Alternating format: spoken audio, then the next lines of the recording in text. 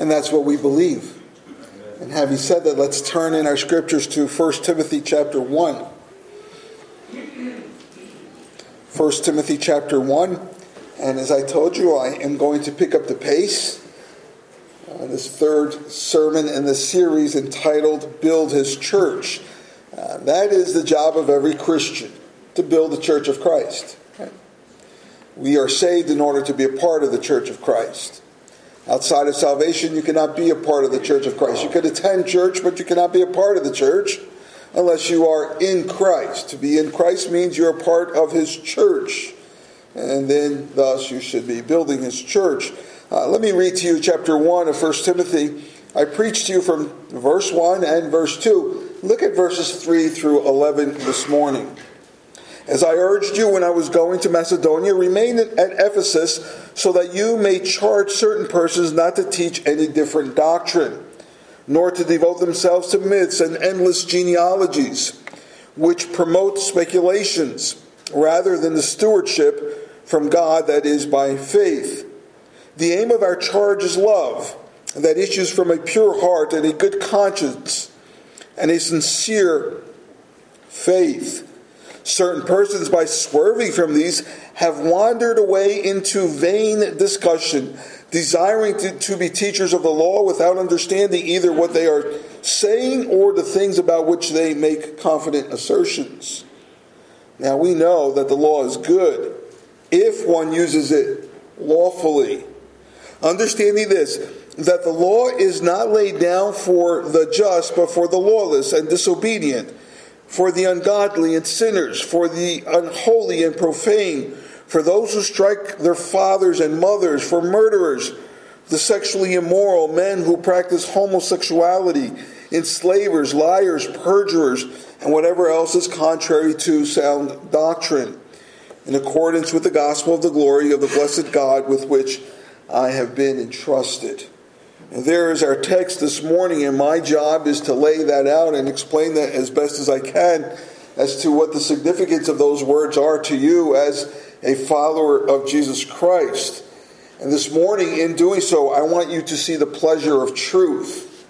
The pleasure of truth. We may very well nod our heads in agreement, externally, approving, oh, that is true. But we don't always agree in our hearts that something is true. At times, we may hear or read of something in the Scriptures and say, well, it must be true, it's in the Bible. But then in our own hearts, we wonder as to whether or not it is plausible. We wonder as to whether or not this still holds today. Often we have our own ideas that we would rather embrace, our own ideas as to what is right, what is wrong, what is necessary, and what is not. We have our own ideas as to what I will accept as truth and what I will discard as being non-truth. And so our text here this morning is important because the success of your life and the success of the Church of Jesus Christ is directly related to how much of God's Word impacts your life. The success of your life, thus the success of the Church of Christ, of this body of believers, is very much so directly related to how much impact God's truth has in your own life. So take a look with me this morning at these verses. And I want you to see what is happening at the very early stages of the church already. The Church of Jesus Christ is about 30 years old. It's still a fledgling church. This church here is older than the church was back then. And Timothy is given a challenge. Look at verse 3. The Apostle Paul urges Timothy to stay.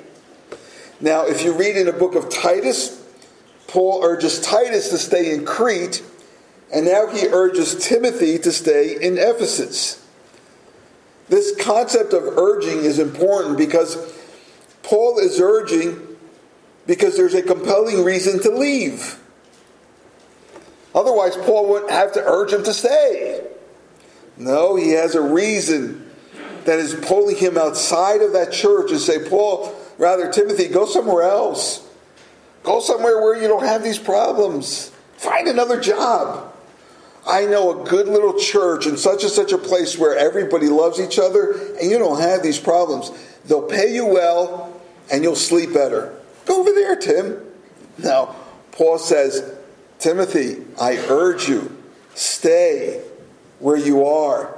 Have you ever had a job that you've dreaded? Yes, you have. Right? Some of you have.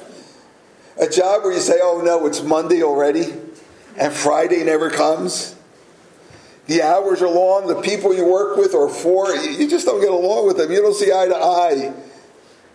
There's that one guy I can't believe I have to work alongside of him. He's so difficult. I worked in a hospital for nearly 10 years, and what I learned over those 10 years is that I'm not cut out for hospital work. I do not recall a single day in that decade in which I said, wow, I'm so glad I'm here. I thank the Lord for the fact that I had a job. But boy, I did not enjoy it at all, watching people sick and dying and having to help do all kinds of procedures on people. I was not a brain surgeon, in case you wondered. I was the cleaner-upper guy. And boy, I said, Lord, I know this for sure. You've taught me some great lessons working here over these 10 years, but I don't want to be here. This is not for me. And how I thank the Lord that he agreed and that I stand here instead. The story is told of a man who would not get out of bed on a Sunday morning, and his wife said, honey, you're going to be late for church. You better get up. And he just turns around and goes back to sleep. So she goes back, honey, it's getting late. You're going to be late for church. You better get up. And he turns around again and he says, well, why should I get up? And she said, because you're the pastor.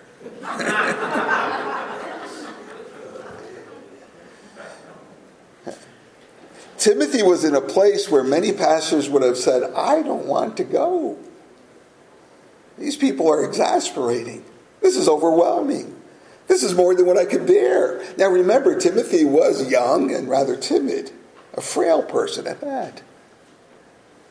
And yet, Paul says, I urge you to stay. Now the problems that Timothy is facing in this time, in this era of the church life, were anticipated. In fact, Paul speaks of it in Acts chapter 20, beginning at verse 29. You may want to look there.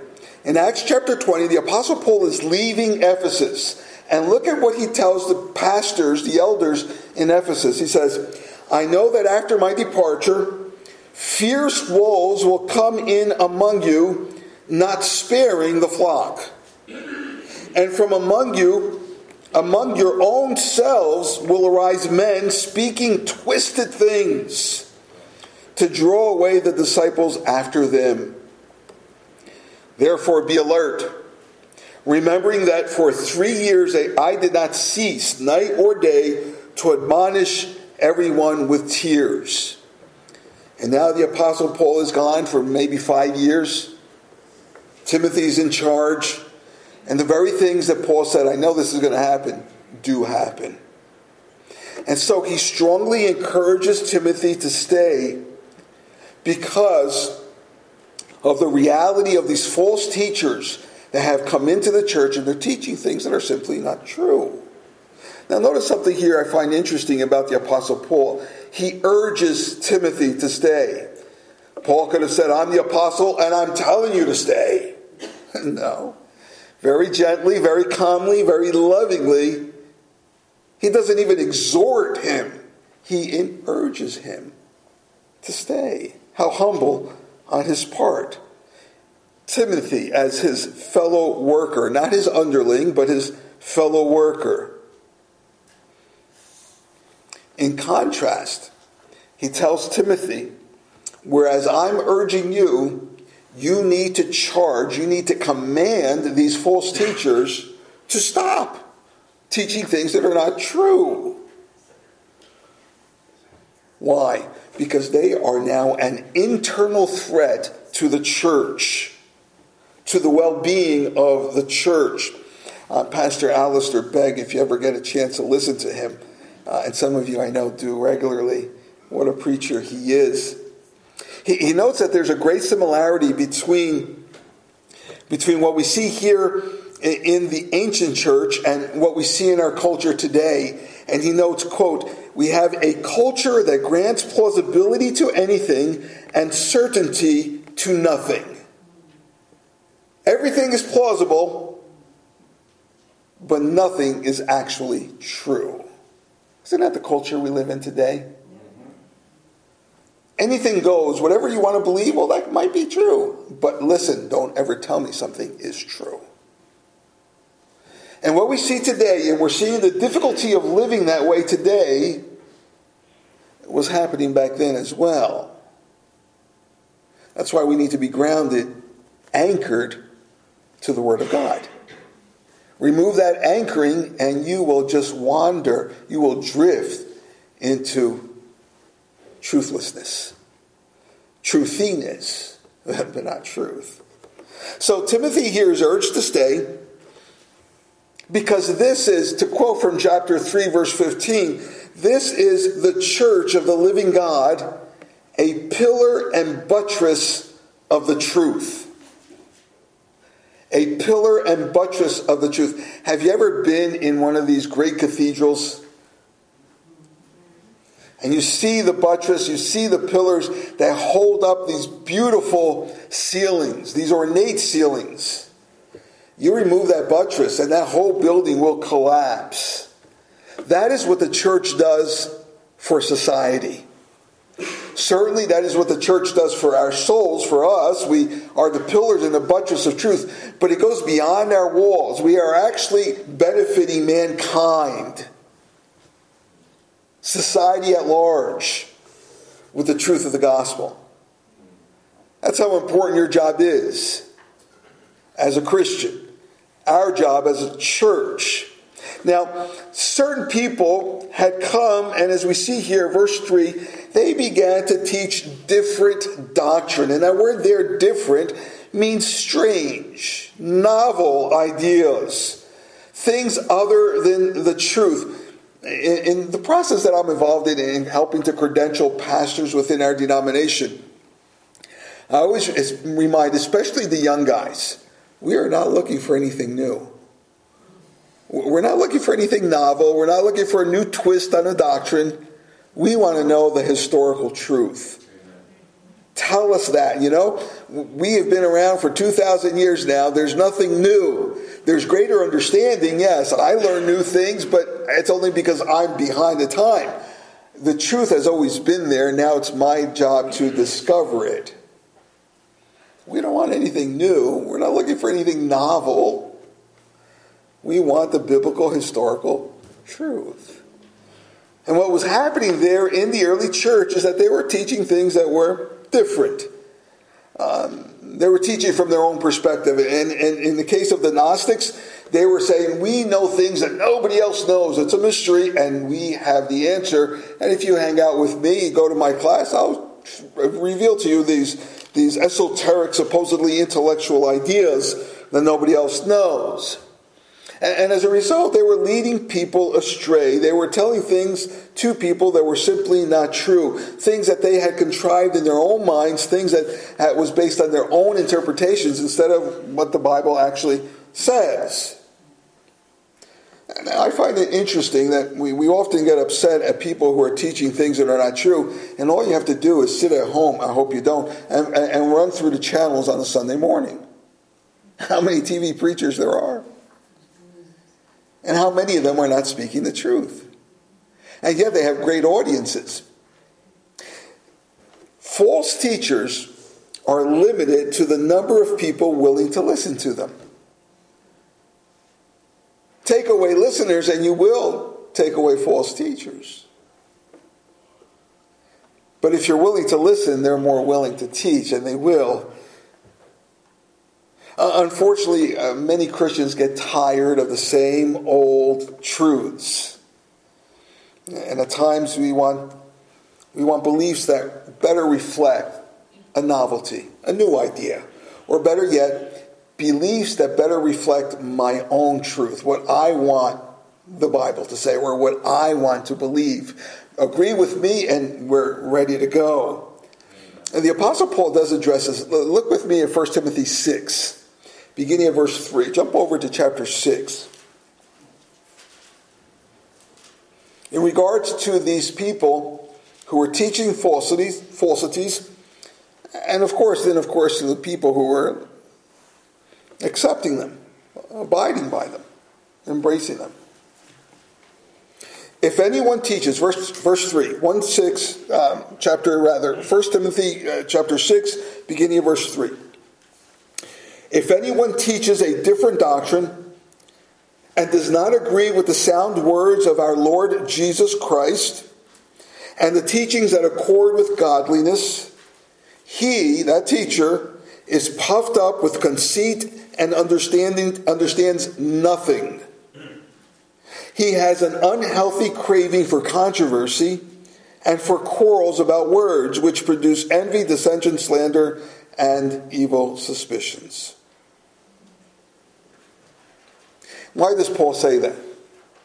Paul says this because truth does not change. Truth doesn't change. Our understanding of truth, yes, that is progressive, but truth remains perpetually the same. My friends, listen. Truth is not a social construct. Society does not determine what is true. Not in the past, not in the future, certainly not today. Truth is a constant. And truth is revealed to us by God himself. And he's revealed this truth through the written scriptures, the Holy Bible. Often, I find people are afraid of speaking the truth because, well, they don't want to offend others. I'm sure you've been there. You know what the truth is, but you're hesitant to say it because you don't want to be offensive. I recall a conversation with a Christian man who explained that he was more than willing to lie. He would, in fact, prefer to lie rather than to tell someone something they did not want to hear. And that's what he did. Unless, of course, lying would not be to his advantage. In other words, he would speak the truth if it was to his advantage to speak the truth. What a shame. What a shame. Well, take a look at verse 5.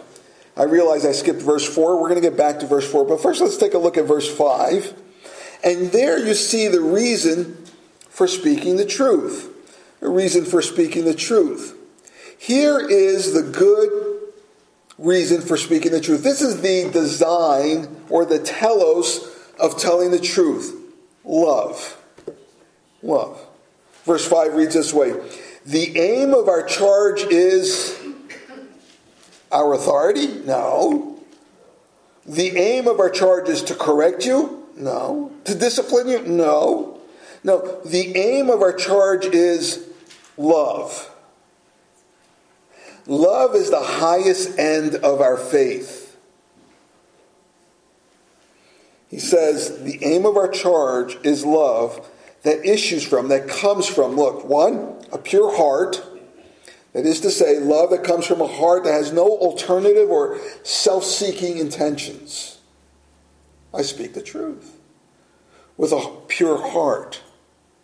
A love that comes from a good conscience. In other words, as I'm speaking the truth to you, I stand innocent. I am acting guiltlessly. And number 3, a love that comes from a sincere faith. That is a true commitment to Christ. Speak the truth in love, meaning that you have a pure heart, a good conscience, and sincere faith. What we look to do here at Hope Church is to tell the truth, not in a self-centered way, not in a deceptive way, not in a hypocritical way. Because we know that if we speak the truth in the proper way, you will benefit. God will be adorned. Truth benefits you. Truthiness does not. My truth story will not benefit you at all. But real truth, the truth of God, even if it is hard truth, will benefit the people of God. The aim of telling people to stop teaching things that are not true, saying things that are not true, is love for you, love for God, and love for truth itself. Our truth, the truth that our society is formulating, everybody speaking their own truth story. Listen, it does not work long term. I wonder if it works short term, but certainly it does not work long term. In fact, it destroys. It destroys. Just a couple of weeks ago, Paramount Industries noted that it is ending the MTV News. And some of you are familiar with it. And as a result, they're going to slash its U.S. workforce by 25%. And according to this article, quote, it says, bringing to an end the iconic Music Video Network's news division that once covered a range of issues from pop culture to politics and became a household name for Generation X and millennial adolescents. It's now gone. Where'd it go? Well, what they discovered is that the news was much too serious for a generation that was hooked on brief, entertaining TikTok videos. But there's even a greater problem. This was their approach to the news. They asked themselves this question: what's our way in here that feels true? Not what is true, but what feels true. And this is what we will report to you. Keep in mind, my friends, that whenever truth is determined by feelings, it is doomed to collapse. Truth based on your feelings is going to collapse. Objective truth, on the other hand, produces love. When it stems from a pure heart, a good conscience, and a sincere faith. Now, if your truth is not issuing from a pure heart, good conscience, and sincere faith, your truth can actually be injurious. You can hurt people with the truth when your motivation is improper. Now, let's go back to verse 4 and to verse 6. And there, the Apostle Paul tells Timothy, thus us as well, what wrong teaching produces. Whereas right teaching produces love, if it's sourced properly. Here we see that wrong teaching produces, well, look at verse 4. Well, let's look at verse 3 first. First, Paul said, don't teach something different. Don't teach something that's novel or false. Verse 4, then he says, do not teach or do not devote yourselves to myths. Now, there were a series of Jewish religious books that could have been their source of these myths. But keep in mind that this generation here is living in the world or in the age of mythology, whether Greek or Roman. There was no shortage of myths. And these, Paul says, are absolutely to be avoided, even if they are interesting. And they are. In an odd sort of way, these stories that try to explain reality, try to explain the world, I find them to be interesting. God here, we're told, tells us to avoid them completely. Certainly don't teach them. And then he goes on in verse 4, and do not teach these genealogies which are endless. In other words, they are exhausting. And we don't know what these genealogies were, but what we see here that somehow they were being used to make their point, and yet they were saying nothing. And Paul says, get rid of these myths, get rid of these genealogies. Why? Because look, verse 4. All they do is promote speculation. They produce questions. They produce controversy. They do not produce God's work. They produce speculation. And instead, there again, verse 4, the church leadership was to steward or manage God's truth properly.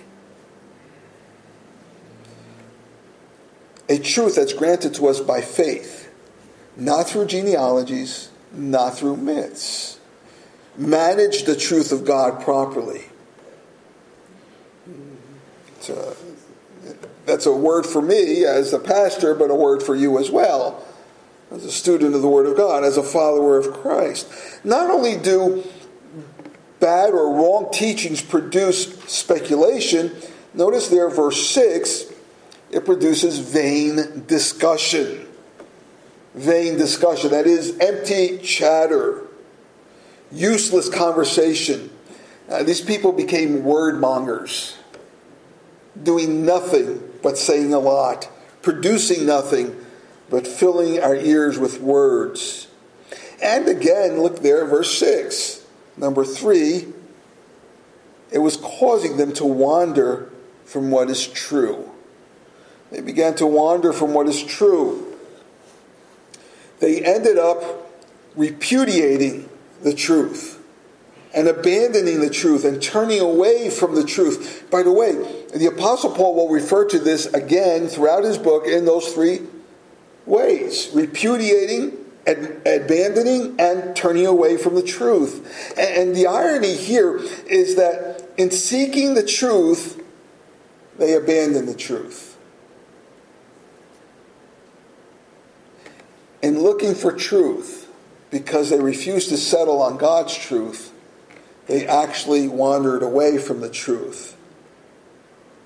When they began to search for doctrine that was not actually of God, they land on things that simply don't matter. Verse 6 says, they wandered from the truth when they swerved from these. When they swerved from what? When they swerved from a pure heart, when they swerved away from a good conscience, when they swerved away from a sincere faith.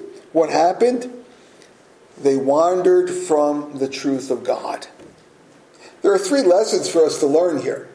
3 very simple lessons, but they are important lessons. Lessons that we seem to forget again and again and again. And if you hear nothing else this morning, hear this. Here's lesson number 1. Speaking the truth without a pure heart, without a good conscience, without a sincere faith is a dangerous endeavor. You will hurt others. Number 2, teaching things that are not true is useless. And number 3, following what is not true is devastating. Society today is shattered for these 3 reasons. Speaking the truth in an improper way, teaching things that are not true is useless, and following what is not true is devastating. Our society is really crumbling. I don't want to be a doomsayer, but we all watch the news. We all avoid New York City. Why? Because society is crumbling. And it's not just one brick at a time coming out of the walls. We're talking about tons of bricks breaking down and collapsing. And we keep scratching our heads saying, what do we need to change? Why is this happening? We need more police officers. Oh, we do. But that is not going to be the solution. Amen. We need God's truth. Amen. We need God's definitions. Have you noticed that when God's word is in play, society functions better? Even among those who don't know Christ as their Lord and Savior, society functions better when God's word is in play, when God's word is being applied. Society is shattered because we are ignoring the truth of God. Well, let's take a look at the effects of false teaching. This is my last point this morning. The effects of false teaching. And that'll take us through verses 7 to 11. Now, having been motivated by a desire to be teachers of the law, we see there verse 7, and yet they have no understanding of God's word or of God's law whatsoever. They do not understand the implications of what they're saying. They do not know what they're talking about, we're told, but they pretend that they absolutely do and even believe that they do. Well, look at verse 7. It says, desiring to be teachers of the law without understanding either what they are saying or the things about which they make confident assertions, verse 8, now we know that the law is good if one uses it lawfully. The law of God is good. That is, it is upright, it is valuable, there's a great purpose in God's law when it is used properly, when it is applied properly. Here Paul says, if the law is used correctly. That is to say that we could take the Word of God and misuse it. In an effort to use it, we can very easily misuse it if we don't comprehend it properly. How do we comprehend it? By studying it. By prayerfully studying it.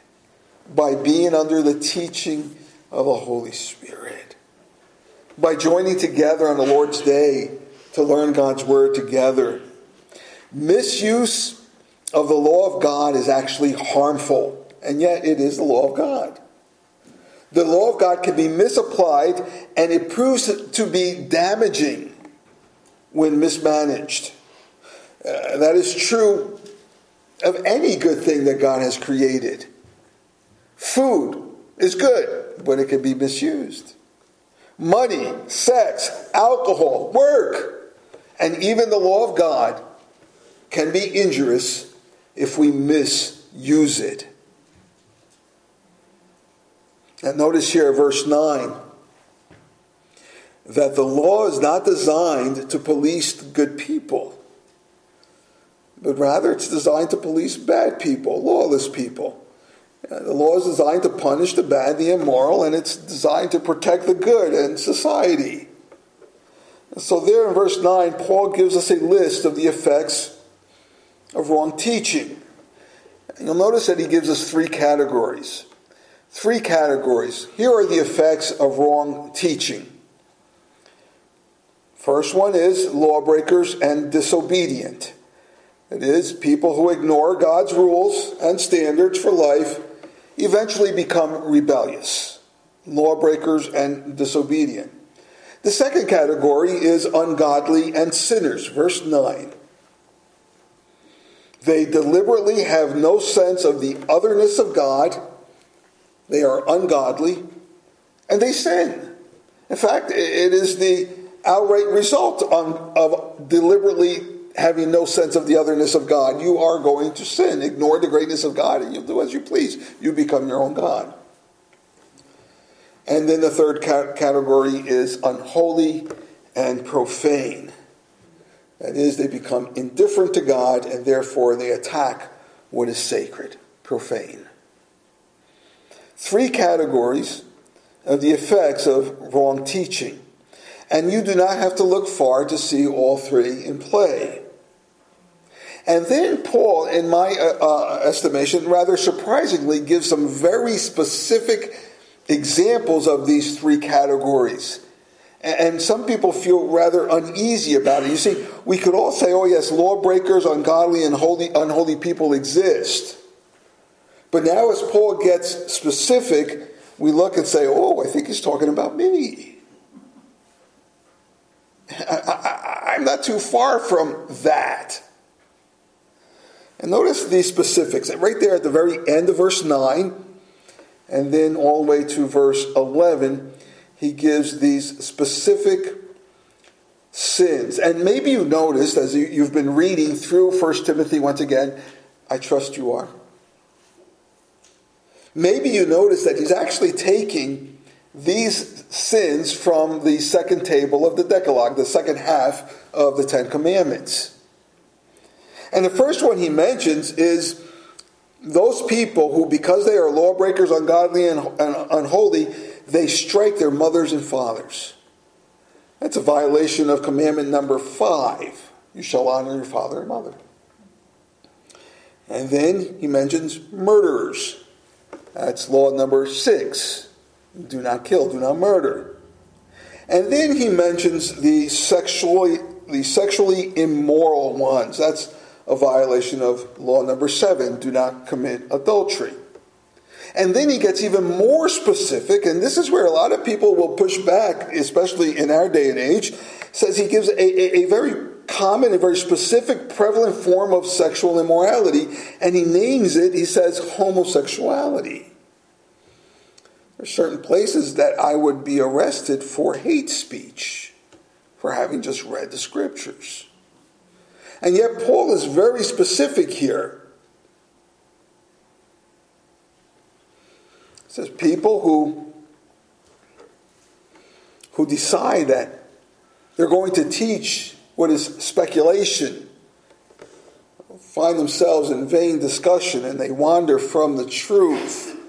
And they begin to say that homosexuality, well, love is love. And that's just the way our culture is, and we need to accept it and embrace it and understand. Understand that these people have the right to express themselves sexually in the way they do. And so today we have LGBTQI+. Did I forget T? I did. And T is probably the most difficult one of all at this point. But what frightens me is the plus. There's no end. There's no end. And by some estimations, we are now at about 25 different letters. Makes no sense. But it all comes down to this particular practice, a violation of law number 7 of the Decalogue on sexual morality. I can say this, though, that both the Old Testament and the New Testament give a prohibition against such practice. I can also say this, that the scriptures here, Paul does not speak in anger and hate. He speaks in love. What is the charge? The charge is in love. He speaks with a pure heart, a good conscience, and a sincere faith. And one of the problems the church faces when it comes to this very issue is that we have spoken with so much vitriol, we have spoken with so much anger and hatred that our message is not accepted. And the people of love become all of a sudden the people of hate. And we justify it because we say, we hate sin because God hates sin. Therefore, I can hate you. What we see here in the scriptures is that this charge is given with the end of love. And so when we speak about whatever sin, including this particular sin, that involves the entire person, we are to speak with a pure heart, a good conscience, and sincere faith, because our goal is not to make them stop. Our goal is that they will know the love of Christ. And they will only know the love of Christ if you show it. If I show it. Love is the intent. Notice here that God does not say, do not murder in hate. He does not say, honor your mother and father in anger. No, the law is designed to edify and benefit one another out of love. And so when he says that homosexuality is a sin, he is not saying so in anger or hate. He is saying so with this goal in mind. I want you to know my love. There is a better way. And God says, I have that better way. But unfortunately, here, we tend to question God. We agree that we should not murder, that we should honor our fathers and mothers. We agree that we should not perjure or lie. We agree. But when it comes to the issue of homosexuality, we wonder, God, are you really sure about this one? I question this one because I've met a lot of people who are in this lifestyle and they're really neat people. And they are. They're really loving people. I agree. And so, Lord, I'm going to question you on this one. I think you got the other ones right, but not this one. So you should consider reevaluating your standards. And if you don't, I'll do it for you. Let me say this. Beware that you do not suggest to God that you are wiser, kinder, or gentler than He is. When we take God's word and say, God, here you're wrong, you're not loving enough, we are saying we are more loving than you, God. That's a dangerous place to be. The list goes on. And it says, enslavers as well. That's a violation of law number 8 in the Ten Commandments. You shall not steal. How's that? Well, enslavers are slave traders. Slave traders are kidnappers. Kidnapping is stealing. So you see, the Bible does speak against slavery.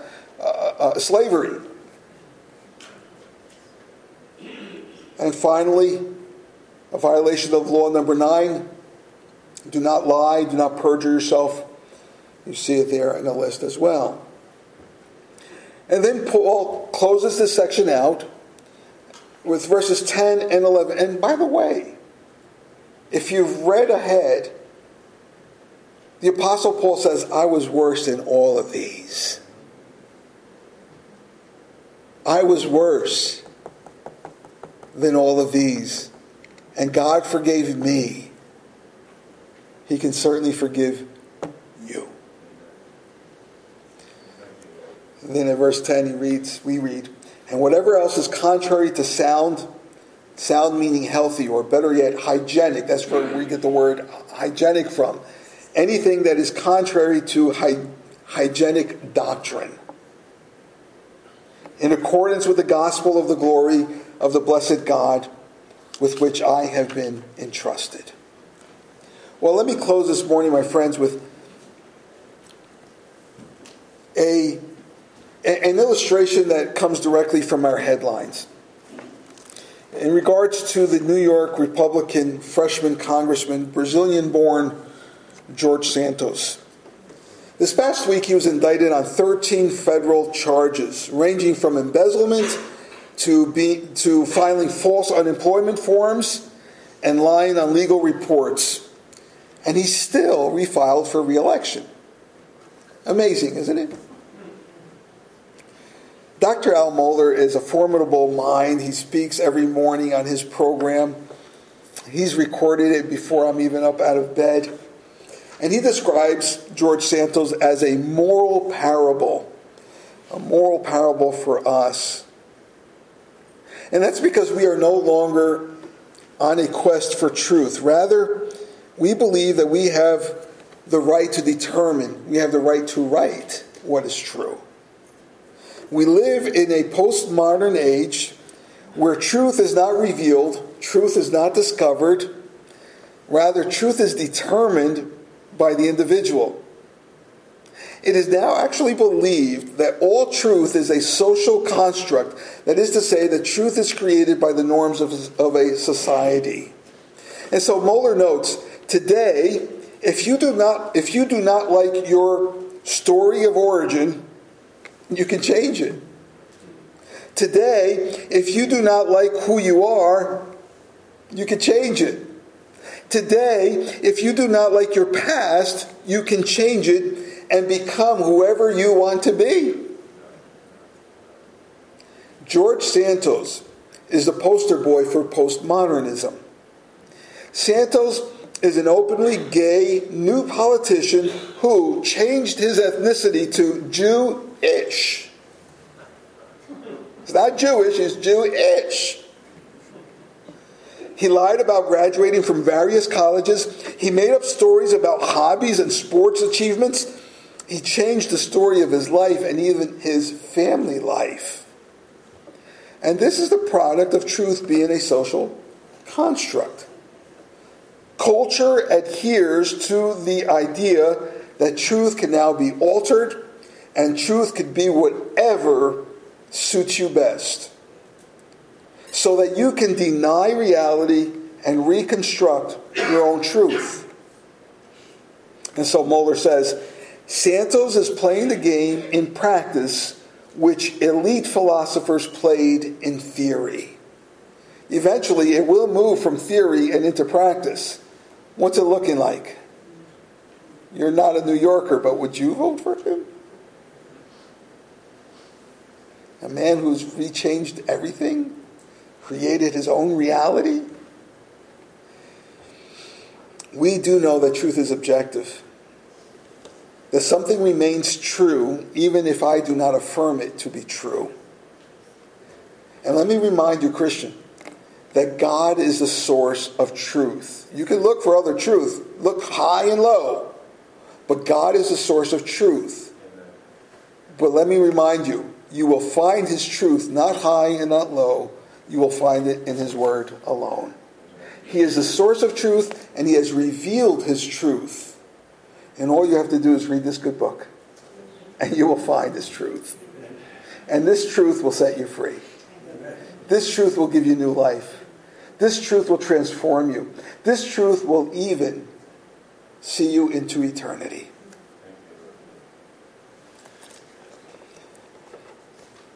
Moeller notes, truth is not just a compliment we pay to ideas we like. Truth is vitally important. And to replace truth with what better suits our present demands or our feelings proves to be catastrophic. Congressman Santos is living proof of what I just said. So, again, the success of your life and the success of your church, they are directly related to how much impact God's truth has on you. You can't avoid it. Our Lord and Savior, how good it is to know that you are the revealer of truth and that we do not have to seek it out, but rather you have found us and you have given to us your truth. We pray, Lord, for hearts that would be receptive to your truth, minds that would be open to the reality of your truth, and Lord, the ability to embrace your truth and live by it and find life. In your name we pray, O Christ. Amen.